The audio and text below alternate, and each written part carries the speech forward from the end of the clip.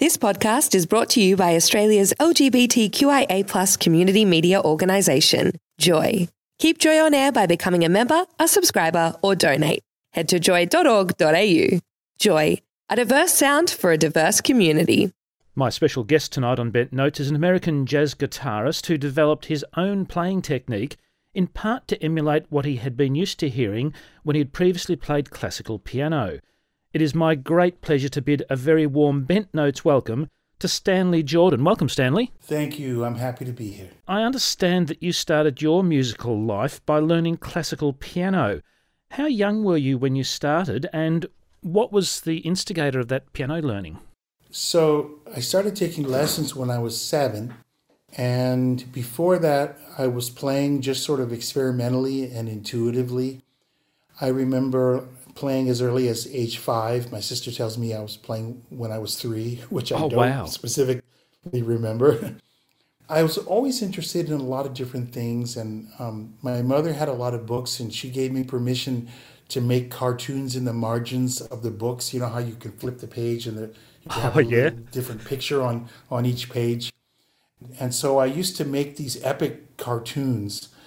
I had a main character named Griffey Grasshooper, and I realized that Griffey needed a song. So the first song I ever wrote was Griffey Grasshooper's theme. Oh, wonderful. So it was actually, to go along with my animations. So I remember that was when I was 5. And it was my father who showed me how to do that. My mom had the books. And then after studying classical piano and composing in a mostly sort of a late romantic style, I went through this phase when I was not able to access a piano because we didn't have one in the home anymore. And that's when I started playing guitar. Just before we get there, Stanley, were your parents musical as well? Everyone in my family has played, but I'm the only one that's really made a passion out of it. Dad had played trumpet, my mom played piano, my sister played clarinet. Oh, your own little family band. Well, not really. I mean, we never actually played together, but the enthusiasm certainly was shared. So when I was 11, that's when I started playing guitar, and it didn't take me long to realize that guitar was my favorite instrument. There's so much I could do with it. It's so personal and expressive. So after playing guitar for several years, I kind of cemented that part of my identity. But then I started to miss some of the possibilities of the piano. And I had access to a piano again. Yeah, as I progressed in school and I started playing piano again, I realized that there were things about the piano that I still wanted to be able to do. So I started to experiment with the guitar to try to bring some of the pianistic ideas to the guitar. Up until that point, had you just been playing guitar as most people would at picking and strumming? Right, and also doing some fingerstyle as well. Right, okay. Then when I started experimenting with the instrument to bring the pianistic approach, I tried 3 or 4 different approaches until I arrived at what I called the touch technique. I didn't know that there was Jimmy Webster back in the 50s who had the touch system, but I heard someone mention that word touch and it sounded right to me. I guess it was already in the air, but I hadn't heard of Jimmy Webster. Also, there were a couple of other people who were doing it before I was. Dave Bunker, late 50s, early 60s, he started doing it. Emmett Chapman created an instrument called the Chapman stick. When I first saw a picture of the stick, I had already been using the technique for about a year, and I realized instantly, oh, that's the same technique that I'm using on guitar, but it's a specialized instrument for that technique. Then, of course, we have Eddie Van Halen. Van Halen certainly used the same physical technique, the tapping, but he mostly used it as a way where your 2 hands can work together to play a single musical part. What I was more interested in doing, for the most part, was using the hands independently, so I could play multiple parts, like a piano. You're basically using all your fingers to play multiple notes at once, as you would do on a piano. Right. So on a single guitar, I can play multiple guitar parts with more independence than you can normally get on a guitar. And also, because I can play guitar with just one hand using this technique, I can have one hand on guitar and one hand on piano, or I could play two separate guitars, which gives me more strings and more of a tonal range because I can change the sound on the two different guitars. Oh, right. What I love about it too is not only does it increase the sort of orchestral textures that you can get out of the guitar, but also it gives you a different sound. It's sort of a brilliant, sparkling, delicate sound that I just absolutely love. I've been listening to some of your music from the Magic Touch album. It does have a beautiful warmth about it, and yet it's different to what I was expecting to hear from a guitar. Yes, it is different, and I have a theory about the physics of it. I don't know how deep you want to go into that part of it, but I think when you're tapping the string, you only have you only have one wave instead of two, and it's actually a simpler sound, and that simplicity gives you that sparkle. Yes. But it also is a challenge because if you're in a recording or mixing situation, sometimes weird artifacts and anomalies can happen. So I could play a note and suddenly that note could just disappear because somebody else plays a note and it gets sucked into their note. Oh, Whereas right. if you play the guitar with a conventional approach, because of the phasing of the two different waves, it's less likely for that kind of thing to happen. So it's tricky. It's sort of once you start on this, you sort of go down a rabbit hole because you try to compensate for one thing and then you create something else and then you try to compensate for that. So getting it right and really dialing it in when all the particulars are just right, it's heavenly. But then when you fall down from heaven, it can be a little frustrating. The technique itself, you're calling it touch technique. Does that mean you actually tap the strings or do you push them? How does the sound... 'Cause obviously when you strum, you're flicking the string, but if you're touching, how does is it the touch that makes the sound, or is it removing your finger off the string that makes the sound? It's the type of touch. In order to create a note in a string, you have to do two things. You have to select the note, which changes the length of the string, right? Like if you shorten the string, it's going to be a higher note. So that's one thing. Then the other thing is you have to energize that string to actually start the vibration. So normally with a conventional guitar, your left hand selects the notes and your right hand energizes the strings by plucking or strumming. Yeah. But when you're tapping, imagine just doing this with just your left hand. You tap the string down against the neck, and when it hits those metal frets, the impact creates the vibration. So you're selecting the note and energizing it at the same time with one movement. And so that's how I'm able to play with just one hand. So I use that same technique with my left hand and my right hand doing independent things. Which is how you can get multiple notes all sounding at once, as you would on a piano. Right. It can be a little tricky because I can't play more than one note on a string. So I've got more fingers than strings, and so I have to really think about how to allocate the strings, and sometimes it gets a little tricky, which is one of the reasons why I like playing two guitars, because I don't have to think about that. Each hand gets its own guitar. For my Australia tour, I'm going to be just bringing one guitar, but I'll also be including piano. And I would say for the last 20 years or so, I have been playing piano in all my shows. So even though I'm mainly a guitarist, I do include piano. And I love the piano still. It was my first instrument. And admittedly, I don't have as much training and knowledge because I focus on guitar.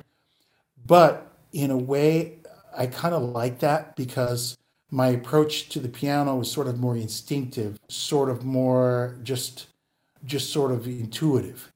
And so I have the best of both worlds in a sense when I'm playing guitar and piano. Is the touch technique a technique that is easy to learn or to teach to others?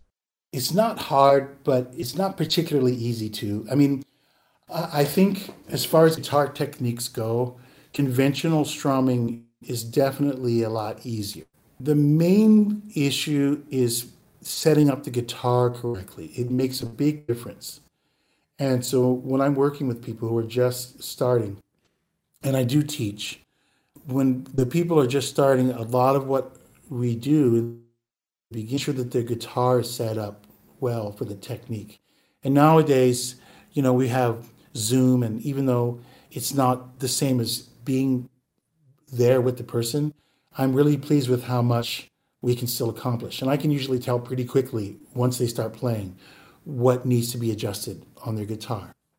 The other thing is that there are some exercises that one can do that make it a lot easier. And I think that it's really important to do those exercises well, because you can strain your fingers. Because you're banging your fingers against metal, and over time that stress can turn to strain if you don't warm up properly.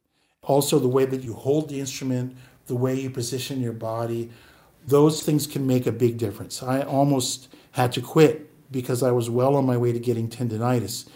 And I consulted with the doctor who showed me what I was doing wrong in terms of the body mechanics. And he pretty much saved my career. I mean, what I learned from Dr. Pasquarelli, I pass on to all my students. And it's one of those things that, it's a new approach to the instrument. So we don't have hundreds of years of, history to fall back on. So we're figuring it out as we go along. Now, you made a bold statement back in 1986, from what I read, with your Standards Volume 1 album, when you released what I understand to be an album that wasn't necessarily standards as most people would view the word. You actually released what were relatively popular songs with your definition of turning them into standards. Was that a challenging decision to make? It was a conscious decision that I made when I made the album. But before that, I had been doing that already without thinking about it, because a lot of the guitarists I studied, they took music from their day. They took popular music, and not just guitarists, jazz musicians in general took popular music from their day and jazzed them up. That's jazz. Yeah, well, that's and right. So, right? And so I just sort of did the same thing. Art Tatum played I Can't Get Started. I played Stairway to Heaven. I really didn't see why that was so different. But then when I became a professional musician and I started playing in New York and I started attracting the attention of sort of the musical establishment, I started getting some negative pushback for that. And some of the establishment, critics wouldn't take me seriously because I was including these pop songs in my repertoire. I said, you know what? These aren't some silly pop tunes. These are standards. These are my generation standards. And they may not mean much to you guys, but to me, these are standards. So I decided to dedicate that album to that idea. Nowadays it's not such a big deal. And people play music from all sorts of periods, including the contemporary period. They sort of brought that back. But I think that there was a period in jazz history when things started to become sort of formulaic. And so I was happy to be able to sort of put back on that and restore some of the freedom that was there to begin with. It sounds like that's your philosophy, perhaps, on your music. Yeah, I mean, I don't like to break the rules just for the sake of breaking the rules. I mean, okay, well, maybe there's part of me that does actually like to do that. But in general, I just want to do the best that I can do. And I do think it's important to learn the traditions. And I'm happy that I took time to learn traditions. But I also see that art evolves, music evolves. The only way that happens is because people start at some point doing something new. So I think, there's a point where I think in the jazz world, basically what we do is we find our own sound. And we might sound similar to other people who've played before. That's very likely, but we don't have to imitate them.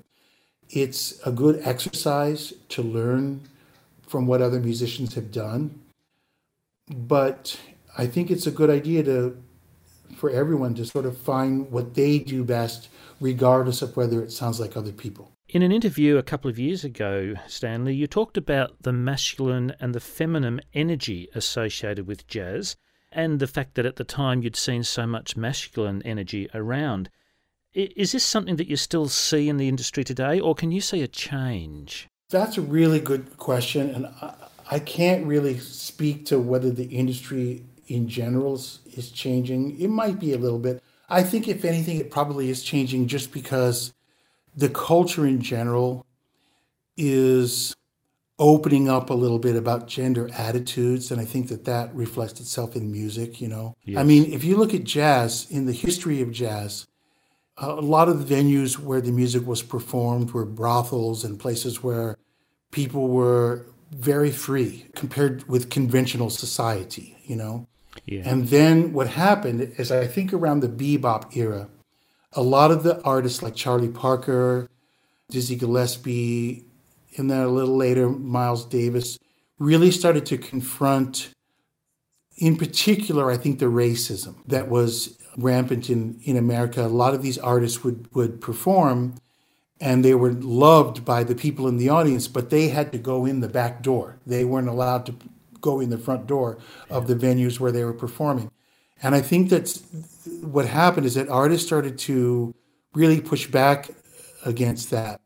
And I think at that time, the masculine energy was very important and very useful because it was a good way of sort of taking up arms against a system that was unfair. Then as time went by, that's kind of started to soften up a little bit. You know, like if you look at the late 60s and early 70s, and you look at some of the things that artists wore, like Jimi Hendrix, you could make the case that Jimi style with a lot of the colors and the flowy outfits was a little bit femme. You know, a lot of rockers going into the 80s, a lot of male rockers were very femme. It's easy to think of examples, David Bowie, but even going back to Little Richard, you know, definitely the 60s and 70s, Miles himself and Herbie did a lot more sort of decorative dress in their way that they were dressed. And that was the era when I started. And so when I looked around, I saw people being really creative with their expression. So that was just sort of the world that I grew up in. And then when I became an adult, the world had reverted to this sort of neoconservatism around not just genre, yes, but also gender and gender expression. And I found myself feeling a little bit out of place because I've always sort of channeled the masculine and feminine energies personally as well as in my music. Yes. And so after years of kind of grappling with that and sort of going along to get along to a degree, I finally just decided that I've had enough and I'm just going to be completely myself. So that's the phase that I'm in now. And that's a good place to be, Stanley. Yeah. And I think, you know, it's crazy. Like sometimes I'll see, you know, you have all the trolls on the internet and I'll see someone complain about my hair or something, as if, you know, like when did males win the right to have long hair? Let's see. I think that was like over 50 years ago, if I remember correctly. Why do we have to fight these battles again? But I think history goes in cycles. And so, yes, you know, that's just the reality of what we're working with. You're heading to Australia very, very shortly to play 7 gigs, including the Jazz Lab here in Melbourne. What can we expect to see when you're up there on stage? I am so excited. It's my first tour of Australia. And I'm going to be bringing my solo show, which I think is the best introduction. It's the most intimate. It's the best way, I think, to hear me first. Although I do have to say, some people, when they know that it's a solo show, they expect it to be really sort of subdued. And yeah, I play some ballads, but there's a lot of energy to the show. There's a lot of variety. It's definitely not your average solo show, for sure. And I play a lot of my own compositions and other people's compositions. I draw from a wide variety of styles. No two shows are alike. And every song I play, there's a lot of improvisation. I'm in the moment. So I'll mix and match. I'll do mashups of different songs, or I'll create a whole ending to the song that's supposed to be there. And so there's a lot of creativity in the show, and I really feed off the vibe of of the audience. So it's an event. It's a happening. Right. And I am going to be playing guitar and piano, keyboard as well. So there's going to be a lot to listen to and watch. Yeah, certainly been having a look at some of your videos on YouTube, and you're quite right. The energy, even though it's on a video, the energy that you're putting into your program comes through. There was one there, a piece of classical music, some Mozart. It was just beautiful. Oh, thank you. I'm going to be playing that one for sure. It's the slow movement of the Piano Concerto No. 21. That's it, yeah. I played Mozart music when I was a child studying piano, and so his compositions and sort of his sensibility was deeply ingrained in me.